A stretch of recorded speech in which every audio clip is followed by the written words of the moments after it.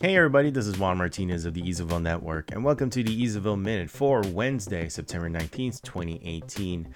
So yesterday saw the release of the first trailer for Captain Marvel, which is the first female superhero movie from the MCU starring Brie Larson. Out of all of the female superheroes in the Marvel universe, whether it's the comic books or the cinematic universe proper, Captain Marvel was not who I expected would ever be the first female superhero lead. There's probably quite a bit more. Spider-Woman comes to mind. Scarlet Witch, really, if you really think about it. Black Widow, obviously. So there's a lot of characters really that I expected would maybe take that role. But, hey, Captain Marvel is as good a character as any, especially since she is arguably one of the most powerful superheroes in the Marvel universe. So her origin story takes place actually in the 90s, which kind of gets us away from the Infinity War by 2 decades. And it kind of sort of explains in the trailer maybe why she wasn't part of Infinity War, because she kind of says that she has no recollection of her time on Earth, which is kind of an interesting concept. Her Brie Larson's character's name is Carol Danvers, and she was a fighter pilot, apparently, based on the trailers. She goes through training and all that stuff, and somehow, some way, she ends up becoming Captain Marvel, a pretty badass character, pretty badass Kree super soldier, kind of Captain America kind of deal. And her mentor is, I guess, Jude Law, who is going to be playing Marvel, who is actually the character in the comic books. I'm not really super familiar with the Captain Marvel story, other than the part where I guess Spider-Man absorbs her powers and becomes like a cosmic version of Spider-Man for like a couple minutes. But anyways, it's an interesting story. It also features like a young Nick Fury and a young Agent Coulson, which is awesome. So we get to bring back, Sam Jackson prior to him becoming a Nick Fury with the bald head and the eye patch. And then we also get a young Agent Coulson, which is Clark Gregg. And so we're not going to have to deal with his Agent of S.H.I.E.L.D. stuff, which is welcome change. That series has gone on for quite a bit, and I honestly have no idea what the hell is going on there. And the fact that they don't try to tie it in even closely to the MCU at this point is kind of a disappointment. But, if we get a young Coulson, that's great. And then there's also other characters that we've seen in previous MCU movies that are also going to be in here. So we're going to get a younger version of Ronan the Accuser. So that's awesome, and kind of makes me wonder if there's even going to be a closer Guardians of the Galaxy tie-in there, and that just makes things a lot more interesting. What if Yondu pops up, or if there's a young version of Star-Lord, because Chris Pratt's character Star-Lord gets abducted, taken away from Earth in the 80s, or was it the late 70s? And so in the 90s he'd be a young kid. So what if we get a tiny cameo from something like that? I think that would be pretty awesome. But no, Captain Marvel seems like it's setting up for her to become the most powerful character in the MCU, and who's the one who's going to be capable of beating Thanos. Basically, my theory, what it comes down to, is the main characters, I think, who are going to take down Thanos, or at least going to have a major role in taking down Thanos in Infinity War, is Captain Marvel, who has her own movie right before Infinity War, so she's probably going to be a big deal, although that didn't work out so well for Black Panther. Anyways, Ant-Man, who is stuck in the negative zone. There's probably going to be a way for him to get out of there in order to join the fight to beat Thanos. And Hawkeye, there's probably a reason why they haven't shown Jeremy Renner. There's probably a reason why he wasn't in Infinity War. I mean, Ant-Man has a reason. He has his own movie afterwards. So yeah, that's going to be those three characters seem like they're going to be really, really big bit players in Infinity War 2, or whatever that sequel is going to be called. So yeah, pretty pumped for Captain Marvel. Pretty pumped for the 90s nostalgia, although that can be a little grating at times. But, this trailer starts off with Captain Marvel crash landing at a Blockbuster Video, which is the second major Blockbuster Video nostalgia thing that I've experienced this year. So that's cool. And yeah, no, it's just a really interesting movie, a choice. I mean, whenever Marvel goes out, the MCU has gone out to outer space and done the crazy cosmic stuff, it's always come out pretty good. I had my doubts about Guardians of the Galaxy when it first was announced. I was like, really, Guardians of the Galaxy? Are we really gonna do that? Basically D level like superheroes in the Marvel universe. I mean, I know they can't do Fantastic Four at the time or X-Men at the time. So really, we're going to do Guardians of the Galaxy? Like, who are they? I couldn't even remember who was on the Guardians of the Galaxy. And it turned out to be, if not my favorite, Marvel Cinematic Universe movie, it's probably second. It's definitely like in the one or two. It depends on what day it is, I guess. There's also like, Spider-Man Homecoming, Thor Ragnarok, and all that. But basically, they've just been a pretty good role since the first Guardians of the Galaxy movie. And I'm just interested. Like, this is going to be how they all ties in. And then eventually, I'm sure end credits are going to be like, oh, Captain Marvel's ready to take on Thanos. Or she receives the page from Nick Fury is like, oh, I guess it's time to go back to Earth, wherever that is. Or if she even has memories of those. So, yeah, like looking forward to Captain Marvel when it comes out March 2019. That seems like a long ways away. But if you think about it, it's September. We're halfway through September. There's only 3 more months left in the year, and yeah, pretty sure it's going to be there. And then we're going to get to that, and then the second Infinity War movie, and then Spider-Man. Basically, everything just comes back to Spider-Man, I guess. Damn, I still need to keep playing that PS4 game. But yes, Captain Marvel, very excited for it, and very excited to see like a female lead, because we just had like, all the dudes already had their shot at it, So hopefully we get like a good Captain Marvel movie, which eventually will probably lead to a good Black Widow movie and more good stuff from Marvel Studios. They've been good so far. Well, the less we talk about Thor Dark World, the better, I guess.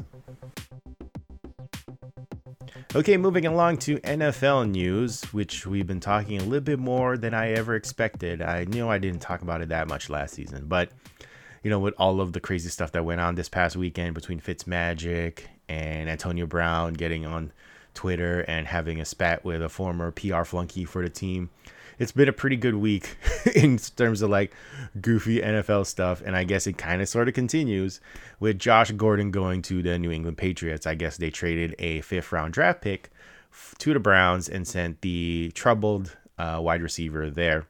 And there's probably good reason for that, because the Patriots receiving core is kind of trash right now. Julian Edelman is supposed to return from his suspension and also injury pretty soon. But, their receiving core is not. They basically don't have a Randy Moss. Is kind of what I'm getting at. So they're hoping Josh Gordon can be that, savior for their receiving core. And hopefully, Tom Brady will know what it feels like again to like just throw bombs and all that stuff. But it is Josh Gordon, and he is going through a couple of things right now, which is, tough. I mean, addiction is really a real disease, and it's hopefully something that he can overcome and, gets the proper treatment for it. But at the same time, he's also, just had like issues where he doesn't show up, and he's had like just stuff that's just one bad thing after another. And he really hasn't had a productive season for quite a while. And it's just another reclamation project for the Patriots. I mean, it worked out for Randy Moss and LeGarrette Blount and Corey Dillon, although those guys didn't have the same issues that Josh Gordon does. But it didn't work out for guys like Chad Ochocinco, Albert Hainsworth, and a bunch of other names. And, I am a 49ers fan, true and diehard, but I always tend to look at like the Patriots on the other side of like the country and look like, hey, that's a fun team to watch. Mostly because a lot of people get pissed off at the Patriots for, cheating or not or whatever. And, Tom Brady's a great quarterback. Bill Belichick is a great coach. And, they've always been just fun to admire from afar. So I've always kept an eye on them, especially when Moss was there. That was always a good time. One of my favorite memories, I think I've talked about this on the podcast, was during like the Patriots undefeated season when they were, going for the undefeated, record, and also for the Brady's and actually Randy Moss's like personal records between like, the touchdown passes and the receiving catches for touchdowns. And I think they went for like a home run play against the Giants on the last game of the season, or was it the second to last game of the season? And they missed, and they basically went back to the huddle and said pretty much same play, and it was pretty much the same play that ran it.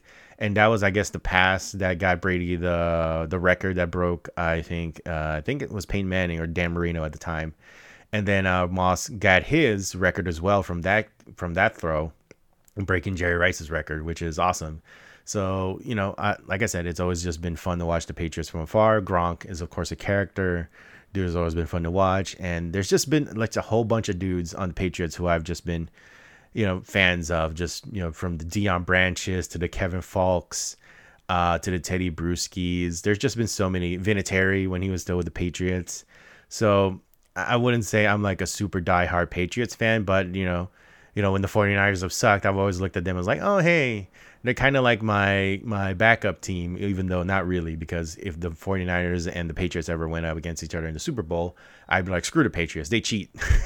So, just interested to see how this Josh Gordon thing goes. I mean, I don't really know much about Gordon other than, he's had his issues, but in terms of like him being a productive player in the NFL, I don't know. Like, I guess he was doing well with the Browns, but that could be like good stats, bad team kind of thing. Kind of like, Mitch Richmond on the Kings for all those years.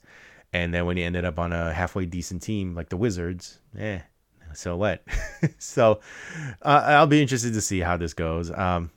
It's just another one of those, like, hopefully it works out for the Patriots, but if not, they'll probably find another way. They've managed to work out and win Super Bowls with receivers like Chris Hogan, for crying out loud. I mean, seriously, I think they'll be fine. They'll be fine. Deion Branch did double duty for a couple of years there, right? Or was it Troy Brown who did double duty? Well, anyways, one of those guys either played offense and defense. So yeah, I think they'll be okay. Oh, I can't believe I forgot to talk about this. So a couple of weeks ago, I was out in Los Angeles to check out the Adidas Falcon. It is a women's shoe, and it is endorsed by Kylie Jenner. Now, you're probably wondering, Juan, what are you doing out there? And, I was probably thinking the same thing, too, when I was there, to be quite honest. But the Adidas Falcon is a classic sneaker, basically brought back to the modern times. But, since it has that dad shoe vibe, it got a little bit more of a push. And it's got Kylie Jenner's endorsement on there. And we all know that Kanye has his ties with Adidas. So I guess they figured they'd keep it in the family. So I was at this event that was at a gas station that was remixed to basically have like a early 90s vibe. So you've got like the neon colors and the graphics that are pretty much in line with what you would expect from like the early 90s. And it was all sorts of nostalgic vibes on there. There was a crane machine where you could pick up like all sorts of like Adidas related swag. There was the cereal boxes that had a design that was straight out of the 90s. And then there's the shoe itself. I think it was an interesting looking shoe. I'm not the biggest fan of the dad shoe trend, but between the colors that were remixed and to have it look like more of a modern vibe, especially like the multicolor one that I ended up getting in a size 8 for not myself, but for someone else because it was a women's shoe. I thought it turned out quite well. It's not something I would ever wear personally, but I think for people who are fans of the dad shoe trend, I think it's definitely a worthy addition to that. The colors are definitely in line with what I would expect. The person who actually received the shoe from me actually appreciated it quite well because the upper is that like light green, light bluish kind of look that reminds her of Elsa from Frozen. So that worked out quite well for me. Got some bonus points for that. So I thought, it's an interesting take on, the whole 90s thing is to like, bring that back and to have, Kylie become like the name behind the shoe is, it's a smart move because it's going to get a lot of people paying more attention to the shoe than they otherwise would. I've actually seen the shoe out and about at different stores and everything. And having that name, having that branding on there is definitely going to get a lot more eyeballs on the shoe. So kudos to Adidas Originals for that. They've been really doing a great job about integrating their classic models and bringing it back. And they're really like on top of their game when it comes to that stuff in terms of like, getting people to pay attention and don't necessarily need like the athletic backgrounds or even just the athletes to endorse a product. They know that they can get a lot more attention, a lot more eyeballs when they bring in somebody like a Kylie Jenner or another Kardashian or something like that. And that's the one that people look on their Instagram. That's the one that look on their Snapchats. And that's the one that, gets a lot of attention and it works for them. And it's a smart business decision. Not the biggest fan of shoes, but, it was still a fun event. If nothing else, the food was actually pretty good too. which was, it's like mini chicken and waffles, which was great. So appreciated Adidas for having me out there for that event. Okay, and then finally, we've got Sony joining in on the retro console mini phase, and they've got something called the PlayStation Classic that is dropping December 3rd for $100, and it's going to feature 20 preloaded PlayStation 1 classics, including Final Fantasy VII, Tekken 3, Ridge Racer Type 4, Jumping Flash, and Wild Arms. So far, those are the only titles that have been announced for the PlayStation Classic, and I have no idea if I should be excited for this damn thing, to be quite honest. Now, I've never actually owned a PlayStation. Yes, that's one of my great gaming shames, but I knew enough people at the time to really, it wasn't necessarily a big deal. I mean, I could just, play it at my brother's house. I could play it at a friend's house. And I never really had an issue. I never really felt like I was missing out on anything. I had my N64 and I was quite happy with that at the time. Although there were a couple games that were really like, oh man, I wish I had to, I had to like the opportunity to like really bang through that particular title, like a Einhander or a Loaded or a Final Fantasy. Although now I probably wouldn't play that now. Like I don't have the time or the interest to really play Final Fantasy VII from start to finish at this point. But definitely at the time in the 90s, I was definitely like, oh man, I wish I could play Final Fantasy. But hey, now they've got this PlayStation Classic and maybe I will do that, but probably not. No chance. So it's going to be a miniaturized version of the first version of the PlayStation. So the PS1, ironically, is probably like the same size as this PlayStation Classic. So the PS1 is this miniature version of the PlayStation, the original version. And it's even got an ability for you to put up a flip-up screen on there, an LCD flip-up screen. So technically, you could have had a portable PlayStation 1 already. In the, I think it was like the early 2000s, or was it the late 90s? But anyways, so this version is going to have, the two classic controllers. Interestingly enough, it's not going to have the dual analog sticks, which is, I guess, sure. I don't know how you're going to play Jumping Flash with just a joypad, but I guess you could play it. But I thought the whole purpose of Jumping Flash was to play it with the analog sticks. But anyways, the one nitpick, I guess, about this is that if you want to play with an AC adapter, you can't. You have to buy it separately, which is like, because I guess they wanted to save space on the box or something. I don't know. So it comes with an HDMI port, so that's another thing. It's like, hopefully you still have enough ports on your HD TV to plug another one in there. If you have the NES Classic and the Super NES Classic, good luck with that. So 20 games, we only know 5 so far, and there's still quite a bit of time before December 3rd. I'm going to be very interested to check out the response to this. I'm sure there's going to be a lot of nostalgia for the PlayStation 1, but at the same time, if you're a PlayStation fan, you probably already have access to these games one way or another, either through backwards compatibility on the PlayStation 2, backwards compatibility on the PlayStation 3, or you can buy them on the on the PSN network, or if you have a PS Vita. I'm pretty sure all of these games that I just mentioned, from Tekken, Tekken 4, Tekken 3, Final Fantasy, Ridge Racer, pretty sure all of these are playable on the Vita in one way or another. So I guess it's a cool thing. It's a neat thing to have. They already showed like the box art, and I'm like, oh man, that looks cool. I want the box. I'll probably end up buying this, but I'm not going to be super excited about it. And I'm definitely not going to get in line for like I did the Super NES Classic or anything like that. So it's cool. It's just to have it, right, I guess. And, there's still that. And there's also like the Neo Geo Mini that I still need to go pick up at some point. Not the US version, but the international version. Although I haven't been hearing good things about the actual console itself, which is kind of a bummer. But it's a mini arcade cabinet, and it looks cool. It's got that little screen. It's got the sticks and the buttons, and yeah. And then there's Sega, and they're going to bring out a Mega Drive Mini that's supposed to be dropping either later this year or sometime in 2019. Hopefully it doesn't have that, at games connection anymore, because they were responsible for the really crappy flashback consoles that are, you can buy right now for, $60 at Target, and they're trash. So yeah, it's another one. And I think the nostalgia is going to sound cool initially, I guess, at first, But then when you start to see the games and like how primitive they look from the polygonal sense, and also how primitive they play, especially something like Final Fantasy VII, when we've had like 20 something years of like advancements in the RPG genre and how they play in terms of like, ease and convenience. Yeah. I'm sure a lot of people are going to be in for a rude awakening when they start to actually like, fire this thing up. I mean, for me, it's more about just having all of these like, mini consoles together in one place is just a neat thing, I guess. And then of course there's also the worry that the Japanese version is going to be better. It's going to have different games that I want. So my excitement for this and my excitement to actually play it is going to be dependent on one game and one game only, at least from what I can recall. Einhander. It's a shoot 'em up game from Squaresoft, before they became Square Enix, I guess.